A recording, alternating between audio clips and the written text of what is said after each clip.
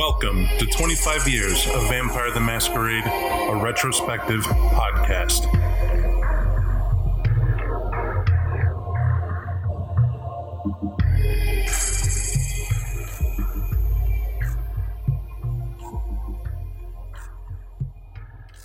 And this is, of course, a reviewing podcast where we go over the retrospective aspects of the podcast of the 25 Years of Vampire the Masquerade. Deliberately said it that way because I lost train of thought, but we'll be back to it. I, of course, am your lovable host, Bob, and I'm joined today by Brennan. Brennan, where do you come from and what's your background in what we do? Well, my background's primarily in Chronicles of Darkness. That's what I started on, cut my teeth on, really found a love for Vampire the Requiem. That was a very, I thought it had a very primal take on the vampire aspect, and that's kind of what drew me to it. So I was a narrator for that, storyteller for that, also involved in a Vampire the Masquerade LARP for 5 years, actually, at this point. 5 years, wow. That's a long time to do a LARP. I know I got to stay in that too. I'm curious though, in the 5 years of you doing the Requiem LARP, was there ever a Dark Ages type war mash thing that you guys went through? Not, no. There were several things in this book actually, that were pulled in and were kind of unintentionally used, I guess, but it was never the straight up units clashing against each other, which is a good thing. I think that could be really hectic and hard to see an entire combat take place of rock paper scissors or card pulling or dice on an app that you roll through to try to see how that is. But I'm curious also in Spoils of War itself, how many books have you actually, other than listening to our podcast in there, I'm wondering, have you ever sat down, read a book cover to cover, and just wanted to speak on it? Just kind of talk to like a roundtable discussion or the faceless masses that are now listening, and sort of give your opinion and your critique? Oh, yeah, absolutely. These are all going to be Chronicles of Darkness books, but Secrets of the Covenant, when I came out, I got into like long discussions with my LARP crew about that, because that went all into more detail on the different covenants of Requiem than the Covenant books even did, kind of updated a lot of them. And then that was all really story side. There was also a big mechanics book that I loved and tore apart. Hurt Locker for Chronicles of Darkness. That was that was basically the locker where you stored all the hurt for the game, man. They added so much stuff, not just straight up weapon stats either, but like martial arts stats, different type of enemies, different type of protagonists. I feel like we flipped the table on our LARP game whenever that book came out, because we just tore it apart. But it was both of those were good. I feel as though I enjoyed the discussions that came out of those books more than I enjoyed the books, and I enjoyed them quite a bit. Well, for me, man, I don't know about anybody else, but that to me qualifies you to just be not that you have to be qualified to have an opinion, but just to be comfortable talking about, the Spoils of War. For everyone listening, the book today is, of course, Spoils of War. It's a Dark Ages book, but it's not just vampire, right? It covers vampire, mage. It has a changeling mention. You have the Guru thrown in there. It tries to encompass Dark Ages as a whole, even definitely from the mortal perspective, with the flavoring on top of everything else. And with that, we're going to dive right in and just kind of trudge through this. For everybody just returning, I want to thank you for still coming out to give us a chance, hear us out. And what I mean by give us a chance, hear us out, I want everyone to know that, of course, Nate's not here co-hosting anymore. He's moved on to greater things. It's not to say he doesn't miss you all. Of course, he loves you all and the support you gave him. We want you to think about him going forward and what he tries to do further. UtilityMuffinLabs.com is still where you can reach him, and just give him that encouragement. Everyone, no matter what you do, there will come a time in your life when you see an opportunity. An opportunity so good that you just have to reach for it. And that's what he's doing. And it's all in the pursuit of his happiness and still love for everyone all around for that. And I know we appreciate him, the team at 25 years. And so we hope you continue listening. And we're just going to get right into this. We're going to roll forward to a new segment real quick where we set you guys up to understand what we're kind of babbling on, right? We want you on the same page. to review a book is sure to critique it, but we're not trying to critique it in terms of construction, who wrote it, we'll care, not like that. We care about, like you, how does this book relate to us? Why would I pick it up, and how would it add value to what I do? And so to that end, Brent, I'm going to ask you to keep an open mind. And this book states that in how to use it, it's to be used as a resource for storytellers and players alike. It says that for the players, you get an idea of warfare, feudal duty, and taking the cross, right? It's a focus right onto the offensive. However, for the storyteller side, it's a feudal setting, chock-filled with story ideas, much context, not to mention land building, how to control and see a demesne. Sorry, I just did it again. A domain in different capacity. And in addition to that, there is crunch. But the crunch is something you're going to be curious about if you're a Dark Ages storyteller of any kind, because it deals with mass combat. And that's something a lot of people, shy away from. Right? It's a crazy idea. But the fact is that combat happens and in big war. And a lot of people don't understand that. Right? And this book attempts to tell you this is how you use it. And this is where it goes. In addition to an extensive weapon selection, it's up to you whether you would use it or not. But they say that's what this book is for, and that's how you go at it. So with that in mind, Brentron, I'm going to turn it over to you. There's a prelude in this book. Tell me about that.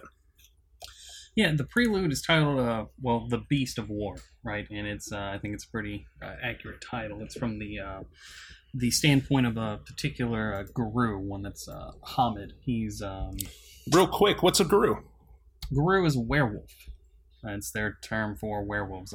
Apparently they don't like calling themselves werewolves. But yeah, it's just the term in the game for that supernatural. And he is... it starts out with him coming to a devastated village that his kin lived in. And it's not devastated by war directly, it's devastated by disease. He comes in, there's one particular point where he comes into a particular hovel, and there are the bloated, decaying corpses of a couple, and they're heartbreakingly enough, their two children. It paints a very vivid picture of just the suffering and damage that disease did back then. At least that's the impression at first. Not long after, while that's going on, he receives a messenger. It seems as though it's a red talon that's spreading the word of a moot that's gathering to the north to discuss the new war that's been happening. As in this conversation, it's divulged. And real quick, what a moot is that for our vampire fans, if you're not used to werewolf, we know a guru's called a werewolf. It's a terminology drop, but the story also introduced that the werewolves are organized. They're not just shape-shifting under a full moon and eating people. They have a purpose and a point. And they're out here in the middle of this war, as he said up to this point, dealing with a very heavy thing, and that is apparently disease as a different type. It's not something they could just knock down, and it seems to be affecting quite a few people. And what this moot is, it's a gathering of these guru, these werewolves, to go and meet and discuss what can be done about it or next steps. Right. So that message is, relayed. There's, I'm not even going to say there's a scuffle between the two werewolves that meet, between the messenger and the receiver of the message. However, there is like I think all wolves do, there is a hierarchy that's enforced there. The main character of the story does assert dominance in this relationship. He forces him down, and the red talon bears his throat because he realizes this one is stronger than him. From that point, it kind of breaks off. The main character, whose name I cannot remember for the life of me. Nobody remembers it, but I'm going to help you here. Let me sum this up, because it's one of those things is that you can lose people real quick, right? Mm-hmm. In going over depth anyway. Like this story, everyone, I welcome you to check it out. It's a good story, in particular if you're new to werewolf. It's a great story to give you an eye opener of how that looks. It's like a sizzle video, right? warm up the meal, so to speak, for you to have at it. But what I will say is, what you're getting up to when you're talking about the Red Talon and the main character and that interaction, let's leave that as a secret. Okay. But the one thing it is bringing up, and I want to see if it follows that theme. Did you, like me, I got the feeling that it was showcasing war isn't just about vampire, that it absolutely hammered home that this affects everyone, and that the landscape is not just vampires ruling as dark lords and all these other supernals run for the hills, right? They're there too, handling it in their own perspective. And we're asked a lot of times about how do you do cross-platform, cross-genre, how's that work? This is the first book where I saw it do it subtly, but to detail, right? If you went, and this war talks about there was a war that was won, but look at the losses, and there was a disease afterward infecting everyone, and they don't know how to handle it because they're killing machines, right? I know a lot of werewolves now are going, wait, we do more than kill. Hang on, you all turn into 10.5 foot tall, 700 pound, right? Monsters just slashing through armies. Sell that somewhere else, right? We know what you're about, and the deep spirituality come with it, and you do have a purpose and a good one. However, consider perspective. Everyone dominantly are vampire listeners here, and they're trying to figure out where the prince come in, where the armies come at, and it doesn't relate to that. This is like the aftermath of a fight. It's that simple. And this disease is a thing, and it highlights that the aspects of war are not just about the biggest, baddest stomping around, slashing things up. There is an upkeep. There is a cost, and it affects those who weren't even in the battle most times. In a sense of an aftermath. What do you think, Brentron? I thought it was, the intro story showed that, very well. The idea that whenever war is waged, the people that really pay the most are not the lords shoveling out money for it. It's the people caught in the crossfire. I got the impression this story, more than anything, was a tragedy about people who were uninvolved with any fighting directly, yet still paying the price for it. That their only crime, as far as what happened to them, was just existing. Right, and that's a very sorrowful thing that I think that really showed through. I agree. That sorrow is the aspect of war overlooked most times, right? Mm-hmm. And rolling ahead, it gets into basically chapter 1. Now, again, their goal with chapter 1, it sounds great, right? It's titled Duty and Steel. It says this chapter discusses reasons for going to war, some of the history, greatest battles of the last few decades, systems for leading troops, building and using siege engines, foraging for food when in combat. A lot of people don't even think about that. Mm-hmm. And combat at sea.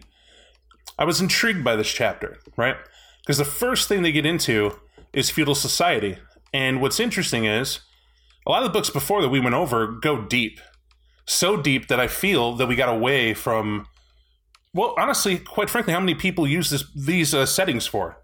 Feudal society is something you have to get into, but how do we do it where we don't have to get a doctorate to truly showcase it, right? How do you do it to where we're not mired in research left and right, and it's on down the road? I think the authors did this smart, right? Off the bat, they're concise. They tell you that in feudal society, it's by no means everything there, but it's central to much of it.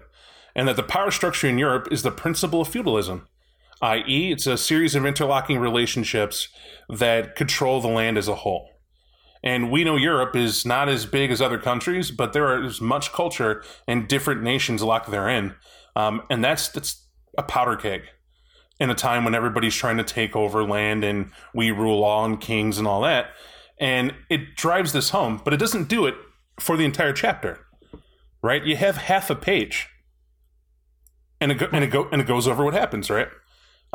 For this, without boring anyone, they do go over the Angevin situation and the battles that took place there briefly. You know, they talk about the baronies of Avalon and the British Isles, the courts of love in France, and how that looks. And these are all the major monarch areas, right, that are for vampires and what goes on with it. But then they tend to go even further. Right? And letting you know that when you're looking at all this and understand that it's a bigger picture of feudal society across these landscapes, but if you want a detailed list of Cainite nobility, it cites Dark Ages Europe. Then in that book, you can find all that. Now, I love that. This really hasn't been done before. Normally it would be if you like this book and the ideas in it, you're going to go and pick up these 3 other books, and hopefully you understood, because you were following a succession of release, that what we include and didn't include by knowing that. This says, hey, you got the book brand new. Let me direct you where you want to go for more of this vampire stuff. Right. I really like the idea of not repeating yourself, right? Don't have the same information in 2 different places. Because whenever I've seen authors do that in the past, there's always been, confusing differences, right? Then you get people clashing with that. But this, just saying, hey, this is the overview of the situation. You want to know more? Check out this book, because that's where that's detailed. I think that's a great move. I know I, as a player and a storyteller, appreciate that. When you think of chivalry, you specifically right now, and please, if this book helped you picture that, feel free, Bren. I'm just asking, what do you see chivalry being in these times? Those times, not today, not 2020, and back then. Okay, thank you for that clarification. What do I see chivalry being? I see it as there is the oath of I'll just say loyalty, right? That you are beholden to a lord and you fight for them. That was my prevailing perspective on it up until reading this book, and this book did a good job of educating me just a bit more about it, especially with the unrealistic ethics that go into it. When you say go into that a bit more for me. Unrealistic ethics. Sure thing. The book even highlights that, right? In the with the concept of chivalry, there is the idea that you do not kill unless you absolutely have to. There's the goal of being an expert, of being a master at what you do, but being humble about it. Right, and it highlights that if someone is so good at something, not being prideful at it is something that's very difficult to not show, especially during these times. Back in medieval Europe, when there is a stratified society. That's interesting. I know. We know history teaches us a different, I'd say a larger perspective than what this is going to be here. I encourage everybody to read and look into that, right? They talk about how the nobility use knights as, the soldiers for them, right? That's like their personal guard. And those knights, and I'm using my terminology, don't kill me, history majors, but the way it's written, as they tell you what happened, when a knight takes an oath to a lord, that lord owes him a certain amount of land to defend, or the promise therein, and some money, right? That's all part of the game. Or at least I'll pay for your shield and your sword, but you owe me service for X amount of years to pay said thing off. By the way, you got to be a nobleman's son. Or you had to have won some tournament as some soldier and been elevated by somebody of worth to even be in that service, right? Not just anybody could do that and be a knight. When you consider that, and you look at chivalry in the terms of war, as they're pointing it out, they try to say there's good war, and then there's basically bad war. And what baffles me is that that's even needed to be said, right? Because war is war. It's a mass group. When diplomacy fails, war will be had. It's that simple. And, and all sorts of things come out of the woodwork. And to them, good war was basically, we all agreed to uphold chivalry out here. We all meet up. We all lined up. You have your soldiers and I have my soldiers. We're all on horses and we have arrows and you have arrows. Valet, valet. Are you hurt? Yes, of course. Do you wish to continue? I could kill you. No, I don't. Okay. Take you in. Release. Give me money to get him back. You pay it. We're good. And now, whatever we were fighting about, I won. And that's that, which doesn't, I'm in disbelief that ever occurred. Mm-hmm. Right? Here's the thing. Looking at people now, and I try to imagine back then when there was even less like strict hold, right? It's good to say you're going to be a knight and follow chivalry and everything's good, walking around looking awesome, doing your thing. I remember watching this Swordmaster on YouTube, right? Definitely a credit. I recommend you looking at it, and I did it when I was reading this book. Because there was terminology being used, and I wanted to see, what does a longsword look like in actual use? And it can't all be like you see in The Witcher. So what is it? And then I come to find out the guy's talking, and one of the things he points out, if you watch The Witcher, it's a little more fancy for show, but he uses it like you should, right? It's not overly fancy and overly done. He's so about it, not what he would have done, and had some opinions, but he liked the show enough to mention it. But one of the things he said about knights, which is back to the point, knights didn't walk into battle with their sword. Were you aware of that? No, I guess I wasn't. Like, what, did they have some, like, squire carrying it for them, or? Not at all, and that's the misconception, right? I want you to imagine you're going to go into a battle, a real battle, right? We're lined up, battlements, ramparts, everybody's ready to go. The enemy's coming in a horde, and it's gonna happen. And you know what battle is. It's raging, heart-pumping, adrenaline combat. You have your armor to survive blows that you couldn't possibly defend against, because I'm going to be at your elbow, you're going to be at mine, most likely. Right? Because we're going to use tactics on the field. And in the course of using tactics on the field, we're boned if we get charged, right? Because we're on the ground. And if they got lances and all that nonsense, so you're going to need something to deal with it. Your sword is not going to be much help in that scenario. Better to give you a spear or something like that, or what he mentioned in his video, they would most likely have an axe. Right? Because battle is not nice. No, it's not a good thing. You need something to crush and smash and continue and move on. Of course you have a shield, but you need block, chop. You're rolling through it. You're going to be getting messy and getting in with the dirt with everybody else. What if you fall? You can't scramble for a sword. And if you're on the ground looking for this blade, hoping to pick it up to wield it, if someone steps on the end, it's trapped. However, if you have an axe, shorter reach, hopefully you could pick it up, maybe slash an ankle coming up, maybe do something with it. I don't know. Bob is not an expert. But I started digging around to get the entertainment of what my players might be feeling when they're going through this. And I'm like, this is why this book was made. And when it talks about chivalry, I'm like, it's great to have mentioned it, but they don't put an emphasis on it, as in, you must be chivalrous. It's that, yeah, there's an ideal. We morally wanted to do this, but basically, when barbarism rears its ugly head in the field of battle, that's when it becomes a bad war. Mm-hmm. Right? That's when we're gouging for eyes and biting people's ankle and not following because it's chaos at that point, and it's just about the big W pulling it down. It's an interesting thing. Now, all that said, this also rolls into the causes of war. And when you read this section, in particular religion, what did you think of it?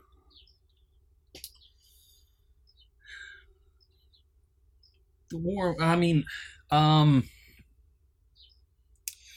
with the war of religion, that's for this time period. I think whenever someone would think of a cause for a war, this would be like the number one reason, right? Because in these time periods, the Crusades are probably the first thing people think about. The idea to reclaim the Holy Land or to protect the pilgrims, but I think with all of this, it kind of showed that even when it's a war for religion, even when that's the standpoint, there are always material gains that are really coming of it, right? Whether that's stamping out a heresy so that the church retains more control, or that there are riches taken from these so-called heathens or whatever. That it's when I was reading this, I got the idea that a war for religion served more as a dressing for some of the other reasons that came later. Does that make sense? Yeah, it does. It does. And I had a similar take initially going over it, but I had to keep going back. Right, mm-hmm. There's key things that just slipped through the cracks here for me when I went back. I saw it, and one of them was talking about the truce of God or the peace of God. Right, to be so religious, so profoundly devout that you truly believe that on Sunday God rested, so you will not war, no matter what it was. Right? Mm-hmm. That's profound. Right? And it's that there are other holy periods too that some probably did respect and obey, but typically they fall apart if the enemy's coming. And that lesson was learned hard, right? It talks about the Livonian Knights, right? And how they died battling forces under the spirit talker Mindogan, right?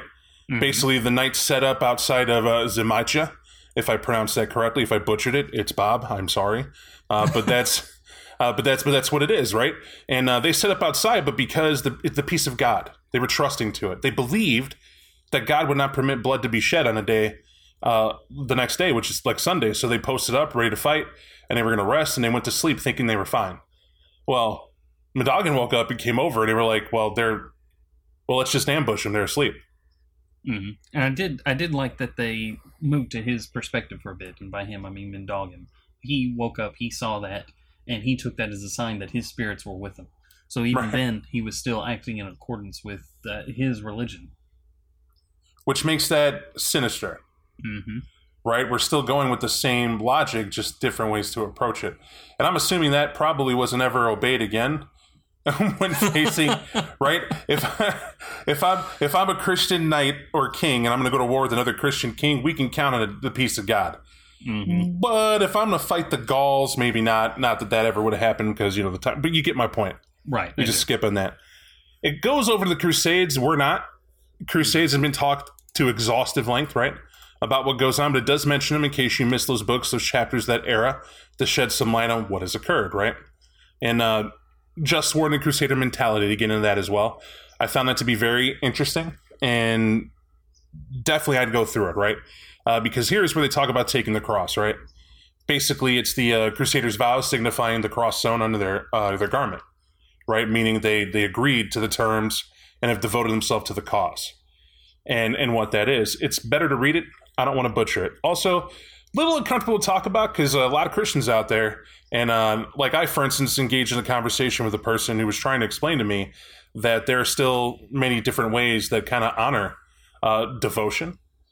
And, that you could be taken too lighthearted can be misconstrued as insensitive. I don't want to give that impression at all. Neither does this book, and it doesn't do that. But I would prefer read it. It's good. It's a title called Just War and the Crusade Mentality. It'll definitely give you that strong perspective to set you in that mood and mindset for your chronicle. But one that I do enjoy, the Albigensian Crusade. Now this one, in conjunction with the Reconquista, we'll do a comparison here. What do you think was worse? What happened to the Albigensian Crusade and its occurrence, or what happens with the Reconquista? I would say, if I was comparing the two, and I'm making Crusade would be worse. But I mean, these are. I think both of these are still, travesties in their own right. It seemed as though the Albigensian Crusade, like there was definitely armies on both sides, but that one targeted people who, reading about them, they seemed like people that really meant no ill will towards other people, and the reasons for starting, right? That's like we talked about earlier, a religious war, but both of these are actually both the Reconquista and the Albigensian Crusade. But this one just it kind of left like a feeling in the pit of my stomach. You know what I mean? Yeah, I do. And whenever I read the Albigensian Crusade, I get my feels are hit. Mm-hmm. Right? Because at core, what is it? Well, we don't believe exactly like you do, and you're the church. Mm-hmm. Right? But our beliefs very much align with the peace and goodwill you're talking about. And it just so happens that in a time of a plague, we live differently, right? We practice eating vegetables more so than meat because we didn't like to kill. Mm-hmm. And we're, pacifists almost, and we're over here living the life, doing what we do. We permitted any religion really to be followed, but through our own beliefs in the town, they were spreading around and we were being us, right? You could look that up to read all about that. However, in here it talks about how Pope Innocent III declared it a heresy. Mm-hmm. And it had to be eliminated. Now, to understand the Pope's side of the thing, you're the Popa. When you're the Popa and you have the conduit of God, what are you doing? You're over here and we're protecting you. Those are our borders, our lords, our knights. We have a king. It's in the name of God. Like, what is this? What is this duality? What are you doing? Like, you knew where this was going to go. And not that it says exactly here, you had to know, and there was some form of warning that came from the church, probably on a couple levels, cease and desist. And again, we're talking about that strong core of faith, right? That morality that is built from religion that really sets people on a path of what they believe is right. Even the Medaghans out there, right? And that's what really kind of breaks your heart, because when not hurting anybody, and suddenly even the King of France was like, I'm not declaring it. Yeah, he's like, he was called on twice, and twice he said, "I'm not doing this. Like, I'm not taking part in this." It's just the second time he said, "I will allow vassals to engage in this." And it was on. And why did people answer that crusade? And this is important. Most of them take land, right? They knew you screwed up. The Popa has said, and you said basically, come make us. So we know, lords and other landships, that there's going to be a land grab where you're at. And what do we hear? Our lands were hit by plague. Your lands for some reason weren't. And that's it. And they come in, and there's all sorts of stuff you can look into: soil types, rotation. They did more plants than animals. We didn't have the standards we do now for butchering animals, not only humanely but ideally cleanly. And that, all that ties into it. And who knows, right? Plagues happen in that era, and even now, So I don't know.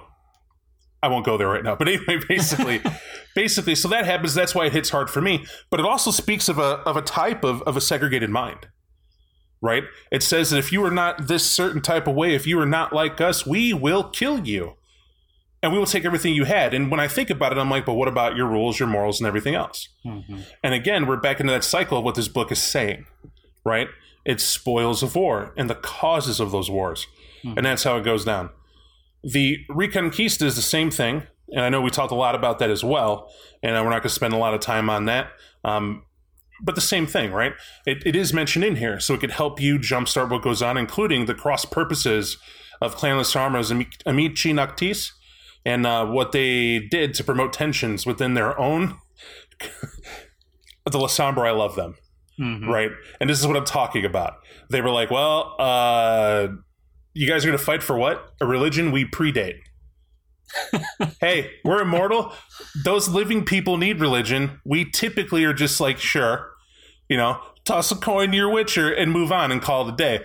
But if you're going to kill each other over it, kill the guy that I don't like over here first, and we'll talk about replacing the guy on the left you want gone. But that meant there was a middle guard completely cruel doing this, right?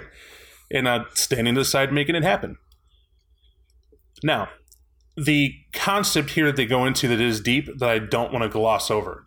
There's a lot of sensitivity in terms of mentioning like Middle Eastern things heard in the news and stuff like that. And I feel this book, when I was reading this, I really hope they did it justice, and of course they did. When it talks about the Islamic concept of the jihad, right? It's often misunderstood, often taken to mean the conquest and conversion of lands by force of arms. It's actually more complex and involves spiritual struggles within yourself and efforts to spread the Islamic faith. And honestly, I feel it's more religious dogma and philosophy, and it's not an assault on necessarily a person physically. It's challenging their way of life to be more of a way of peace, as they say it, right? In particular, talking to other people of the book, as they call it. And in here, we kind of see the seeds of the Ashira, right? And their importance, that's what they do. To be a member of the Ashira is to be Muslim, right, as a vampire. Now, that we went over that, we know how that goes, but it's talking about where that power comes from. And of all the sects that are out there, right, or will be formed, this is one you see form up because of religion only and stay strong because of that faith, that community. And that's profound, right? And it also is from a point where they're not exactly innocent either. Right? That's the other part I want to state this. They're still living in a time where they're being shown on all sides that if you don't have a working army, if you don't have a means of protecting yourself and defending your border, someone will come and take you for everything you have. And so they will defend themselves. And they kind of build that up, but then it goes farther. Why? Well, men, right? I mean humans. I don't mean men versus women or anything like that. Okay, yeah. Human beings, okay? That's what I mean. And there's an evil. We're dual beings in terms of one man's good is another man's bad, or woman for that matter. And that's kind of the take from it. And it's important to mention because if you're going to run a game about a war, you're going to have a group of players that are going to ask you why. Why should they care? Why are we involved? And what should we do about it? And asking that question why, that can derail your entire game if you don't have a system set up for them to explore that and discover what it means for the characters, in my opinion. What do you think? I'd agree with that 100%, right? Like, I know I've run into issues like that before, like, why are you What is the character's purpose for being here? How do they have that buy-in, right? And them understanding not just their characters, but the culture they're in. Well, that's a part of their character, right? That's intrinsic to it. For them understanding that you're in the middle of a war, and your home where you've lived your entire time, your people are under attack from people that want to take everything. That's that's just one reason for buy-in, like one driving motivation for a chronicle such as that. Is there, I don't know, when I look at this section, and kind of to your point, I'm now curious as to what chivalric orders you were drawn to, because it gives you a bunch in this section to look at. What were your favorites, your top two? Templars are always going to be one. I'm a fan of the Templar conspiracy theories. That's always going to go back to it, right? And then the number one, or the number two rather, or in close for number one, is the Order of Saint Lazarus, right? They're a knightly order, but they're focused on caregiving of lepers. I always have a soft spot for any caregiver type, honestly, or defender type. So people that actually show that they care about the people around them or their wards. Those are always going to be the favorites of mine. I never would have guessed St. Lazarus, huh? All right. Solid. I am a fan of the Lions of Rodrigo as my number one. This Canadian military order, basically, they're dedicated to the Shadow Reconquista, right? That's what's going on, where it's more or less, it's Lasombra against the Muslim Ashira and conquest of Iberia. They're fighting over it tooth and claw. Or I should say Christians, not just Lasombra, because there's more clans over there than just that. And the Ashira kind of duking it out. And part of that Shadow Reconquista, naturally, are the orders that they can oppose them. They can meet out there. And that's more or less where the Poor Knights of the Passion of the Cross of Acre. It's a lot to say. But they do the same thing. And I had a chance to read bits and pieces of these knightly orders to understand what they went through, and for some, how they're cruelly done in. And it gives you a lot to understand the importance people were putting on not only religion, but a way of life. And that's the mistake I think that's made a lot, is that when you think that all they did back then was war because religion says so, it's, well, for us, it's get up and go to church on a specific day. Maybe you donate, maybe you don't. Participate in a bake sale and kind of spread the word if it comes up in conversation. Right? For them, it was wake, eat, live those precepts under the watchful eye of, the clergy or the priestess, or depending on your religion, those of your faith in positions of power. And those people sort of kept you on the straight and narrow, not for control. At least, I don't think it was for control. I just think that's all they knew. And that mindset, when you hang on to it, talks about basically you're playing fanatics. And you have to be. If we trained you to war, and that's what you do, you're going to fight for what you believe in. And that's, the only thing of importance. However, the part two of war. We know the politics of wars. We're definitely not going to go into that.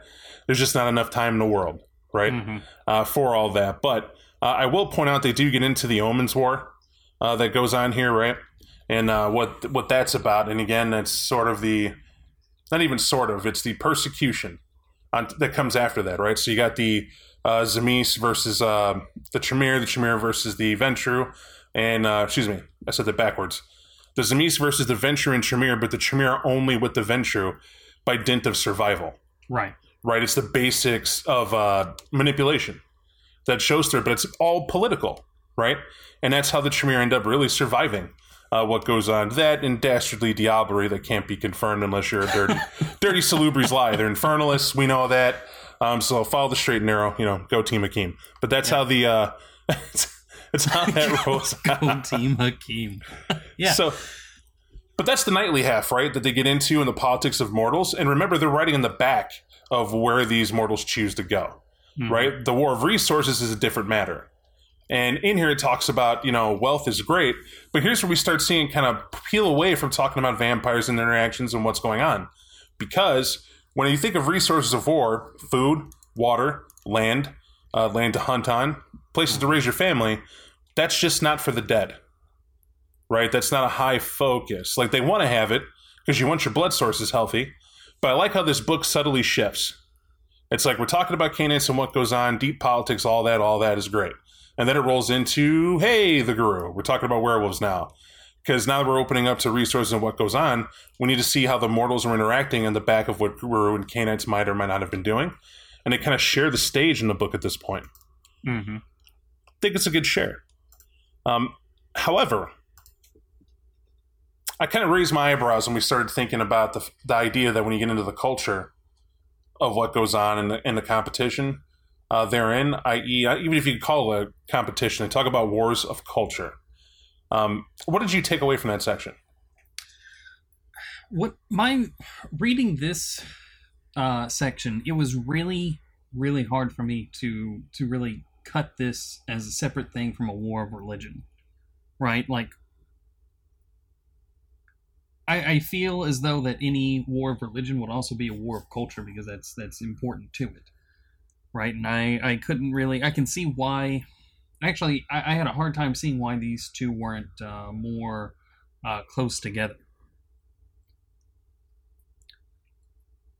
Do you have an example? Reading through this in War of Culture, it still mostly talks about war between different religious groups, predominantly Christians and Muslims. It does talk about how those two religious groups do still, trade with each other, still talk with each other, and live side by side whenever they're on borders. Particularly talking about the Jews of Iberia living with Muslims in Al-Andalusia, or I believe that's the area that was called, and then also in northern Spain with the Christians. But it still, every time it still seemed as though religion was the focus of it. I'm going to agree with you there. They titled that out to kind of give a reason to explain all the other... Because really they start slipping in now. Don't forget the messianic voices, right, referring to mages, right? A little subtle hint there. The Shadow Inquisition doing their thing. Rode the backs of the Teutonic Knights. The Ashira are still here. Frankish Canaanites. They might as well just said, all these people will be fighting somewhere. Just strap in and know that they're going to be fighting, right? And it's like, okay, we know that. All right, cool. And that's where it goes. But the waging of war on land is something that I could say that if it's a section you need and you never saw a military map or thought of it, never looked at, need an idea, they'll give you some numbers to chew on, some things to look up to kind of see what they're envisioning. When it comes to this, some famous battles they cite to check out. I did one or two, and it's pretty spot on. Fun to do if you've got the time. But I will say I didn't see how I would do it. And what I mean by that is, often when I build a campaign, I run by the rule that if it's something that's going to take too much time for me to research, is it of value to display? Right? If I have the concept of objectives and methods of battle relating to mortals are not going to be the objectives and methods relating to vampires. Right, or Guru, or mages. Right, right, and different reasons. And we'll keep it to vampires. What's the number one reason you could think of? And yes, this is a trick question. That why I'm baiting you completely, recorded for all time. All right. It's a trick question. So why do you think, or what would be the differing point of why vampires would fight wars on land differently than, we'll say, mortals? Why would vampires fight a war differently than mortals? Right, focused on objectives and methods. They don't have the numbers of mortals, and they can't ride out into a field during the day. I think straight up, clashes is pretty unrealistic for a vampire. I'd agree. That's something we read off the bat in previous books. The concept that no vampire is taking a field. You're skirmish fighting. Mm-hmm. If anything, you're one of the only people they could see at night. Right. And you're out, if you can, and you're out there and what? It's like, I woke up. What did they talk about me at court? Tell me, Paige. Oh, I was mocked by the jester? We have a war. Let's do it. Let's wake everybody up who's been warring all day. Fighting. What are they fighting for again? Well, sir, your subjects were tired of being stepped on. There was a revolt.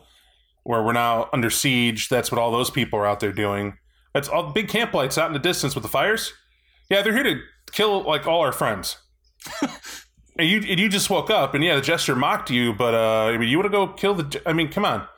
Well, give me the best 4 knights that will wake up, and we'll ride out and we'll take care of these ruffians right away. That does not sound like an exciting. Well, I'm lying. For comical reasons, that would be very entertaining. Actually, now I'm thinking about it. And I won't say it would be ineffective, other than to say that as an overall, you probably want a more in-depth grab for a reason, for an objective, and a method, right? Or unless you're an ancient. I suppose if you're Methuselah, we're just throwing the pages off the table anyway. But, suit yourself. But that's the main goal. This is saying what people would do, and that on the back of them would be what the immortals have going on. Most likely, politics were dictated during the night, and orders given, and during the day they were followed. And you're waking up to see that.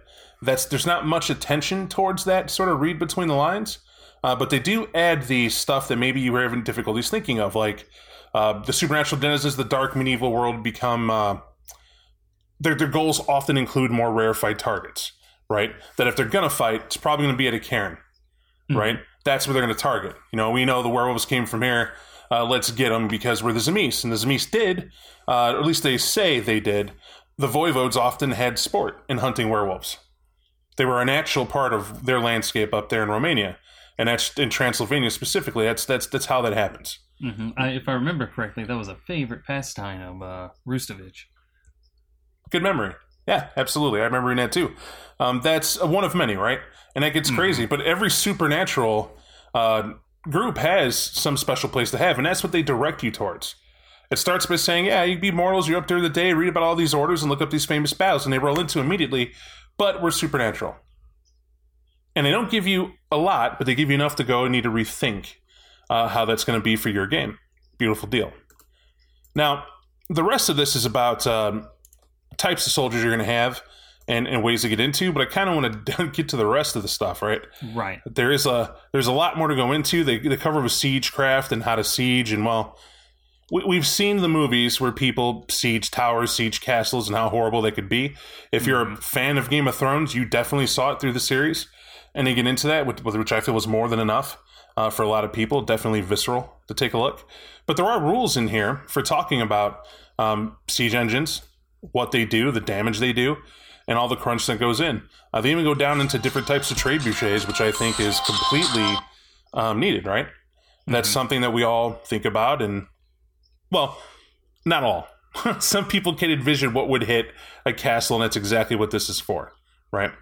So that's the over-under, we'll call it that. But Chapter 2, we get to the idea of, how do I put it? Poison people. Yep. Right? It should get straight to the nitty-gritty of it, right? And I didn't really expect to see that. I mean, the book is called Spoils of War, right? And you may be thinking, how did you not think of that? Very, very simple.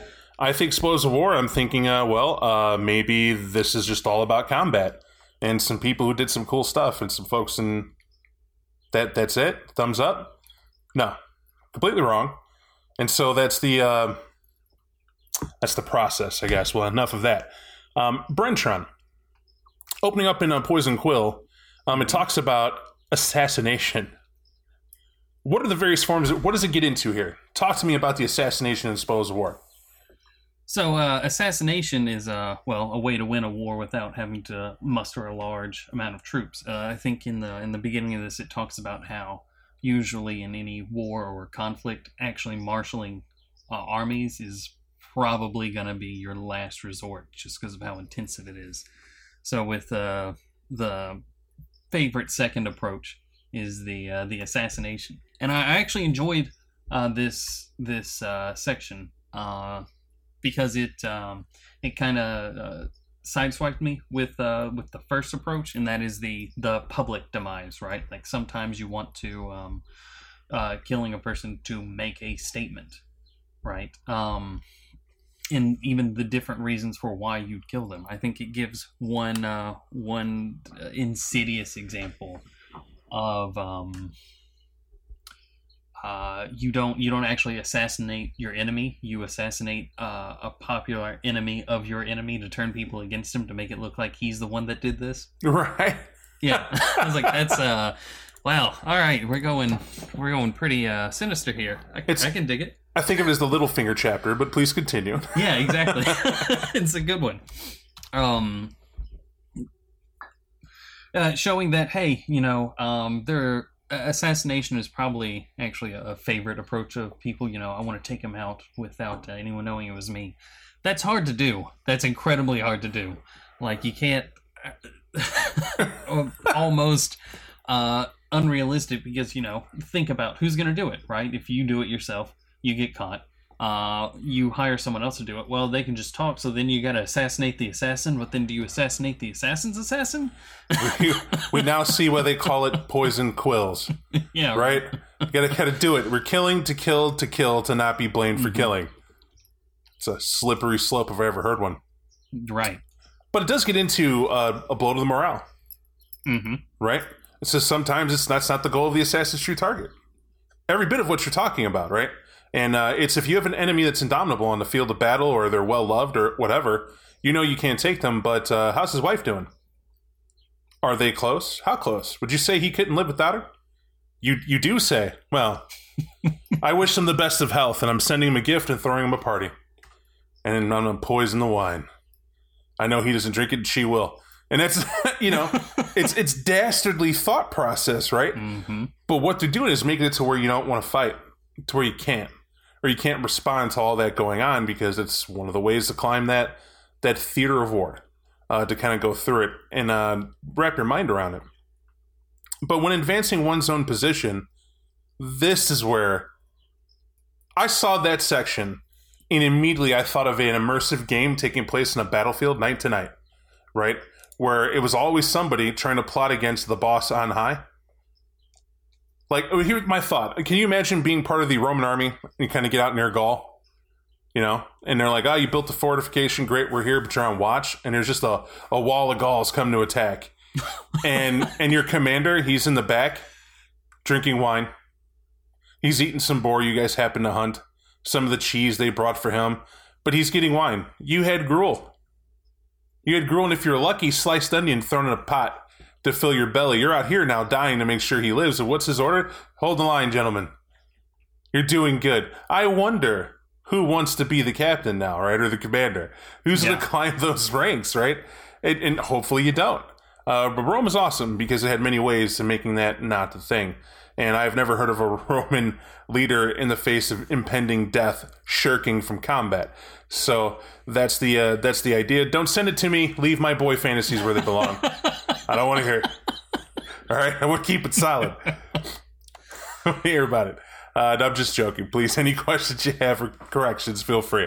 But this chapter does roll on.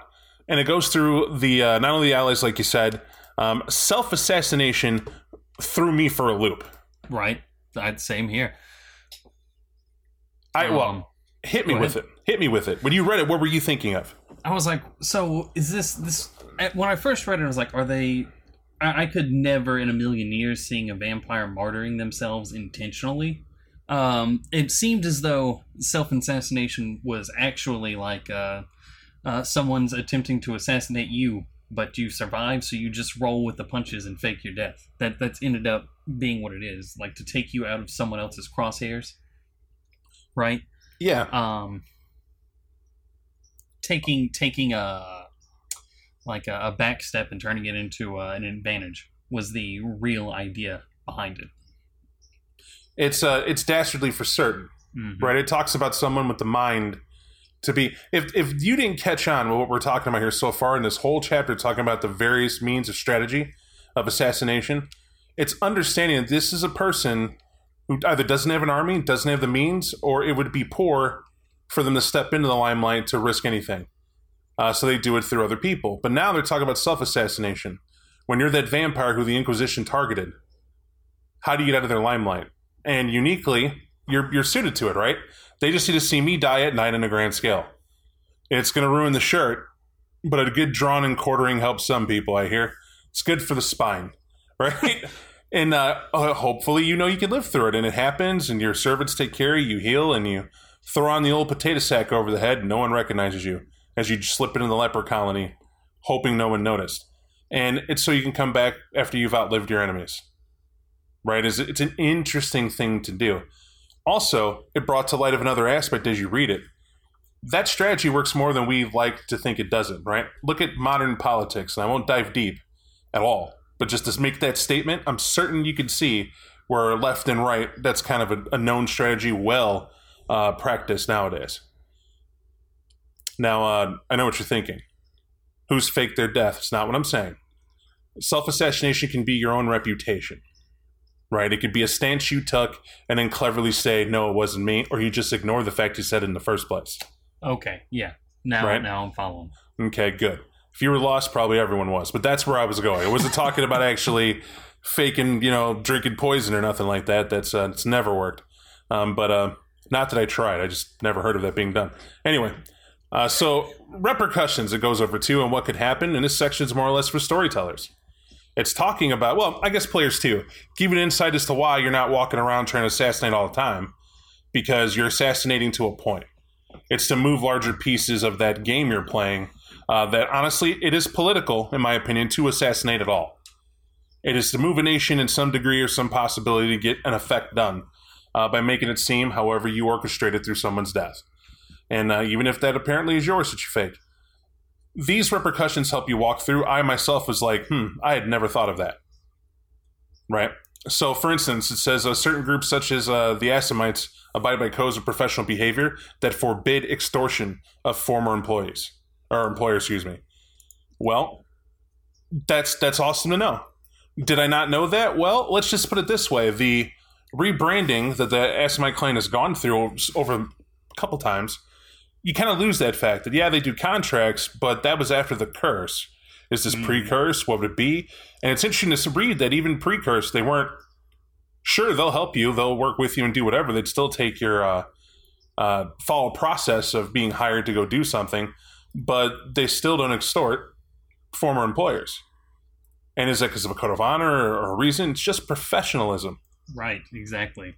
You can't keep business if you just screw over the people that hired you in the first place. You got to protect your reputation.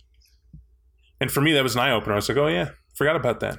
It's good. I'll be honest. I was one of the people that thought the Assamites only took contracts after the curse as a way to get blood as part of their price. Right. I figured that pre-curse they would have just been their main focus would just be judgment, not being hired out by other people. Now, what I'll say to that is that no doubt there were Assamites who pre-curse operated under that, right? You read about it. The stories of rampant diablerie, running around killing, doing what they want. Hey, if Alamut isn't right behind you, if 5 Lasombra die in Iberia and there's no one from Alamut around, who's going to know how they went, right? Fair point. So it just kind of gets into that. Tell me about poisons. Now, typically in a book, I'm kind of about poisoning, but this one, I'm holding my opinion till I hear yours. So it starts out the gate with what everyone's first thought would be for poisons, right? For straight up murder. And it talks about how that's incredibly difficult for all but inquisitors, right? And most or some mages. Vampires, you can't poison them directly, right? Garou, they just kind of shrug it off. But it goes into the subtler aspects of poisons, right? Maybe the idea isn't to straight up kill them, but weaken them for a fight later. Or maybe you want to induce them to madness, right? So that they're no longer thinking straight. They can't make decisions, or they lash out at those around them. There's an example of that last one for Garou specifically later on in the book, and I guess we'll talk about that when we get to it. But again, this was another a pivot with from where I thought they were going to go with it. That being said, I still don't think, aside from the magical poisons that are really only available to mages, that this is a very a viable approach for a lot of characters. And what I saw to this, and again, I'm always thinking the vampire side, because I think the others, when you're alive, there's a lot more options of how to kill, right? That's just, we're talking about war, that's just where it's at. For vampires, though, when it talks about poisons and mystical poisons and all that, I think the angle to take is the opportunities of obtaining them to use them accordingly, right? The value of retainers represents something completely different, or, backgrounds as a whole, and their applications to control.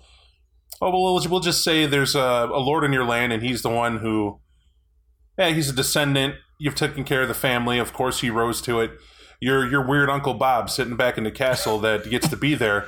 No one knows why. And he doesn't want to listen to you because he's a hedonist. He's ruining the fortune.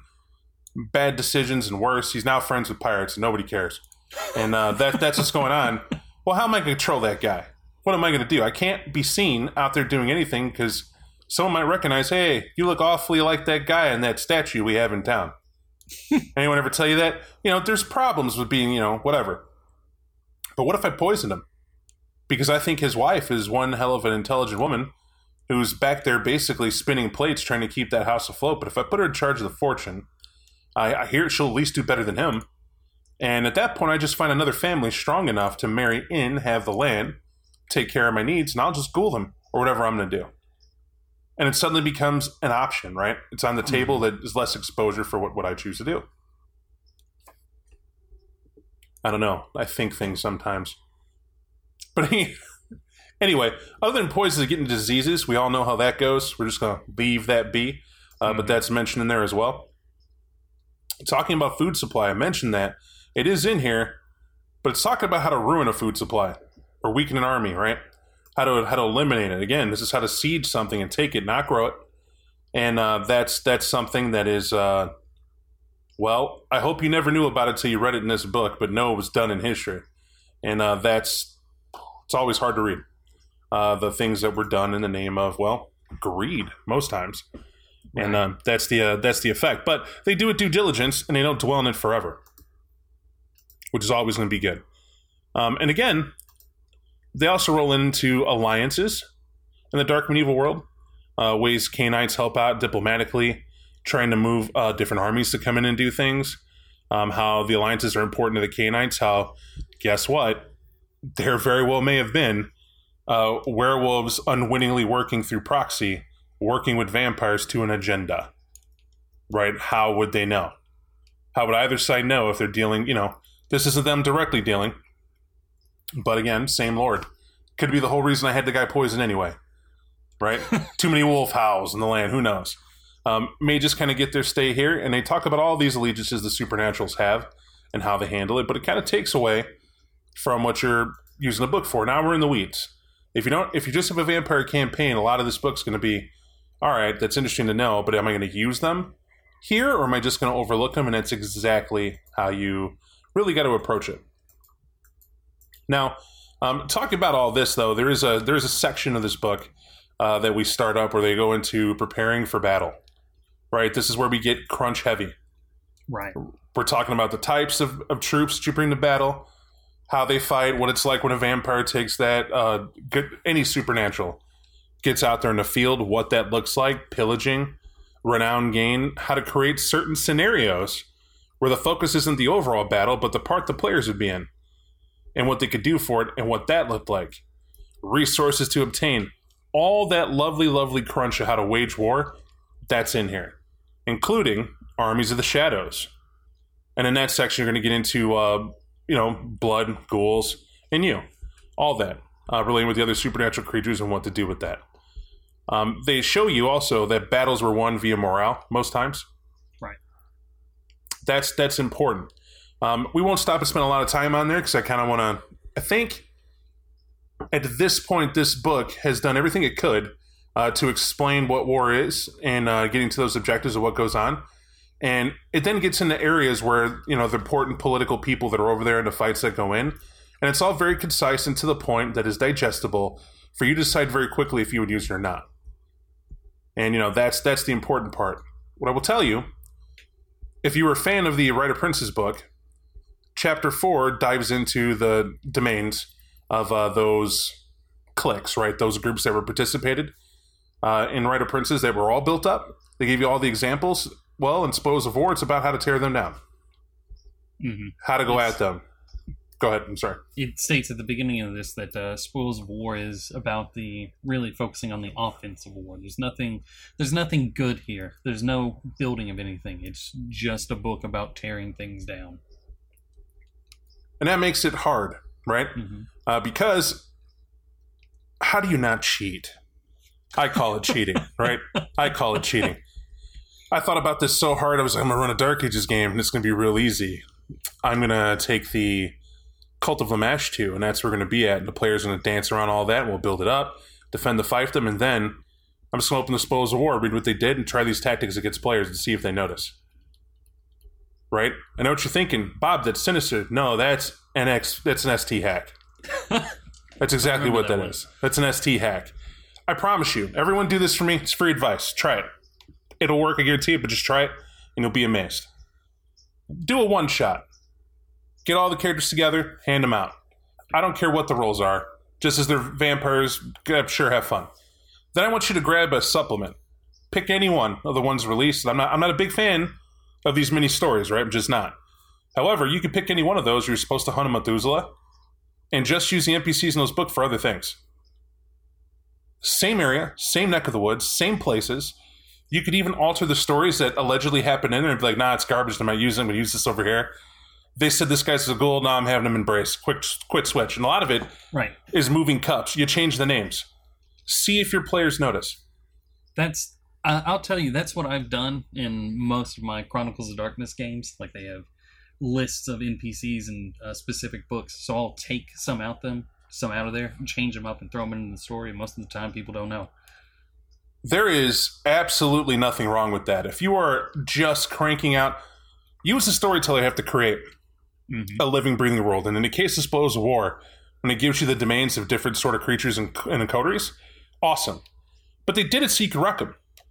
They did so you could use them. They did it so you can actually apply them. Yeah, they did. I'm amazed how many people go, it was in a book and printed, it's canon and untouchable. I promise you, I enjoy every single time I get to kill a canon character in White Wolf. Yeah, absolutely. There's a polite victory that's in my head when it happens. Not because it's badly written, not because the character is any sort of opinion I have on it, but the glimmer in a player's eye when it occurs is so tremendous, right? I've been there. I've been on that other side, right? Where, oh man, someone, for me, I threw a party when inadvertently something I did killed Lucida. Right? I did. I went to Denny's that night and I was like, Cokes are on me. She's dead. Woohoo! And they were like, Bob, what'd your venture do? I called the vote. That's it. I called the vote that got her exposed. She died during the day. Yeah. Nice. Yeah. And the ST was like, yep, sure did. That's what he did. Only to a month later bring her back sitting in Elysium to stare at me. Man. Right? Was I mad? Absolutely. Was I enjoying it? Absolutely. I never laughed so hard in my life. Right? Because somebody's getting screwed. He enjoyed the fact that I was buying Cokes for 15 people to celebrate the death of a fictitious character that he spent no time putting in a book and he used this chronicle for one night. Right? And because I did that, he was like, I gotta see the look on his face. When she walks up, I was like, yeah, what you could do now? I got my pocket protector. I'm rolling with my accountant ghoul. What? And I got put in torpor. It was all right.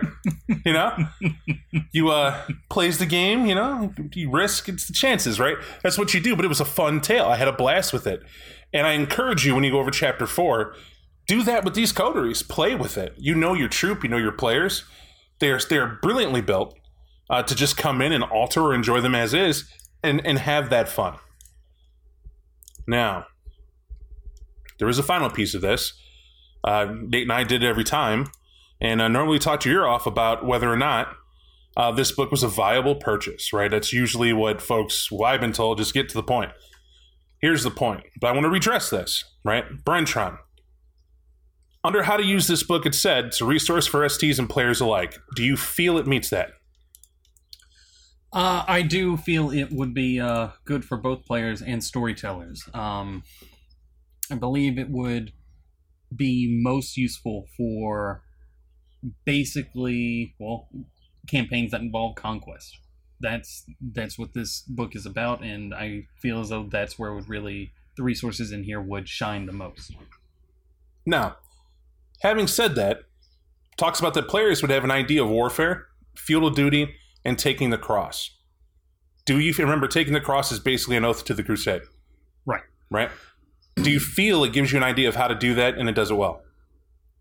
I feel as though it gives a good overview of those aspects. In each of the sections where it talks about those, it links back to the other books where that's really focused on, like Ashen Knight for the chivalry aspects, for Dark Ages Europe for the in-depth look at feudalism.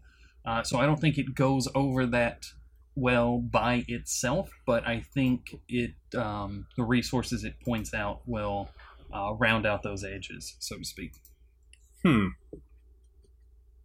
That's interesting. When you had a comment here too, it was deep. It was back there we talked about this book advances the offense. Can you talk on that a little bit more? Advances the offense. Yeah, this whole book, it, like we've talked about, it talks about, the spoils of war, how to acquire them. This is all about taking things, taking what other people have. That's the idea of it. This is this whole book is just focused on waging a war from the side of the attacker. So for offensive, campaigns where you are going to conquer, that is what this book is really targeted at. In my opinion. I tend to agree. It's going to war, right? And it does uphold that. There is little to how one might build, but because when they mention it, it's just to how you take it down as well. So yeah, I think they hit there. It says for the storytellers, it's a feudal setting and story ideas. For me, just to go first here to give you a break, I felt that was a little nebulous.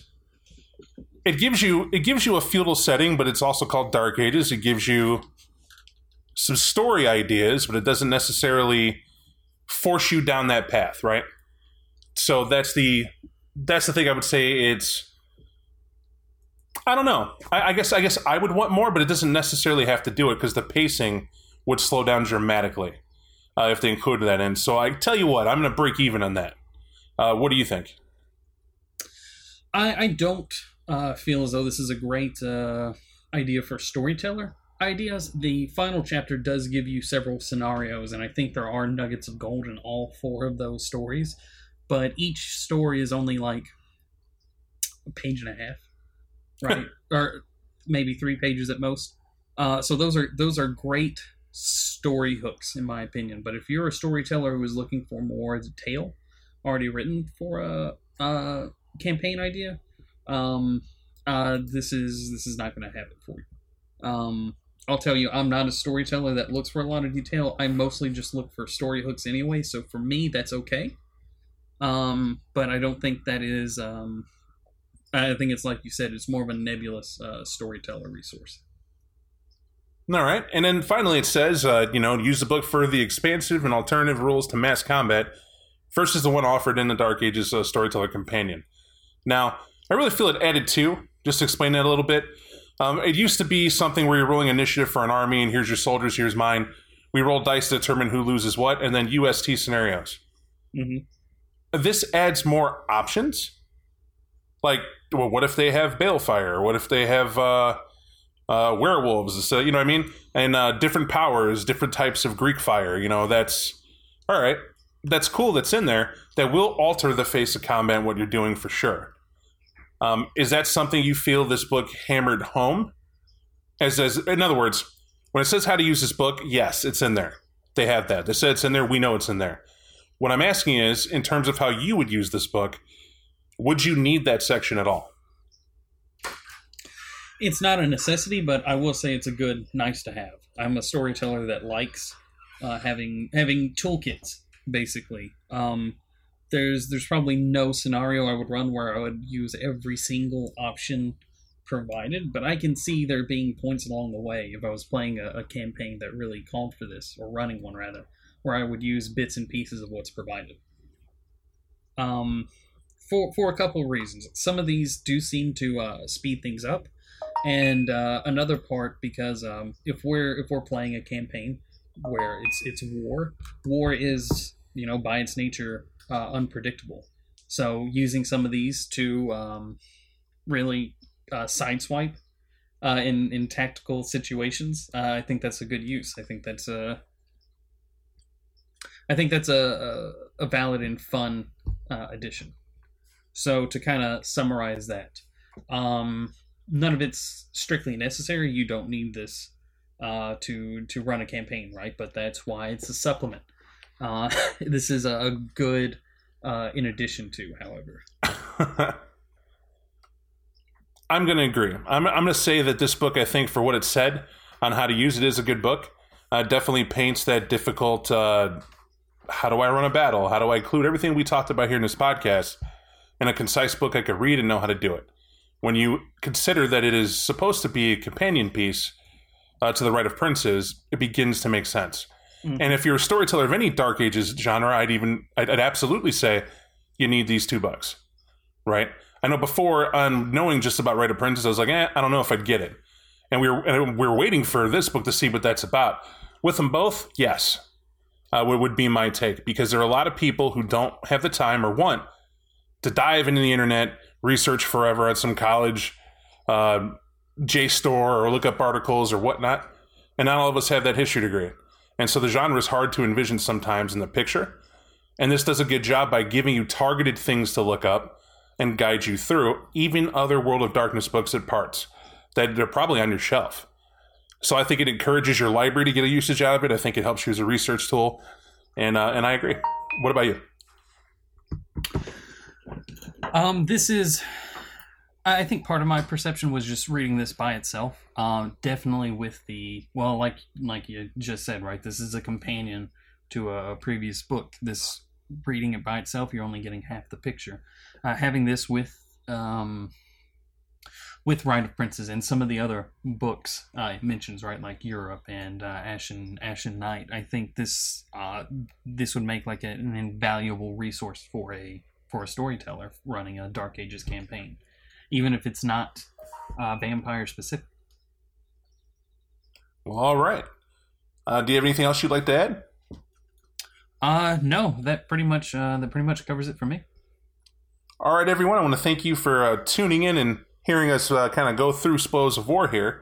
I know this is the restart up of 25 years Vampire the Masquerade podcast, but at the same time, the goal was to get it out to you quickly, as painless as we could. And I definitely hope we hit that with making some adjustments you, the community, asked for. In addition to, we're trying something new. We were asked to give shout-outs at the end. A lot of people kind of may not listen to the entire beginning. We were told by about 4 different people that it gets to the end, and it's harmless for us to put it here. So I want to try it. So our recent patrons I want to add on here, and some that we just, things happen as we're changing, we missed. I want to give a shout out to Jorg99, George Dolby, Preston Wall, Jared West, Bix the Third. Am I reading that right? I think I am. Dennis Higgins, Alexander Meza, Vizik, Kid One, and Paul Henderson. Thank you guys for agreeing to go with us and staying with us, some of you. And that's all that we have. I will tell you, obviously all links are posted. We're going to keep kicking media out to you, let us know how to get a hold of us. And just remember, every, twice a month now, we're meeting up for these town hall meetings, we're called, which is a chance for all of you to come out, jump on Discord, talk to us about ideas that you would like to see or hear, stuff you want to digest and stuff you want to listen to. Not just necessarily reviews, other projects as well. Thanks for tuning in, and we hope to see you next time. Or is that listen next time? Is there a... Yeah, I mean, you would have to say listen, I suppose. Right? Yeah, you would. Boy, let's... apparently I need memory, something. Everybody have a nice night. Thank you, Bread Trod. Please take care, everyone.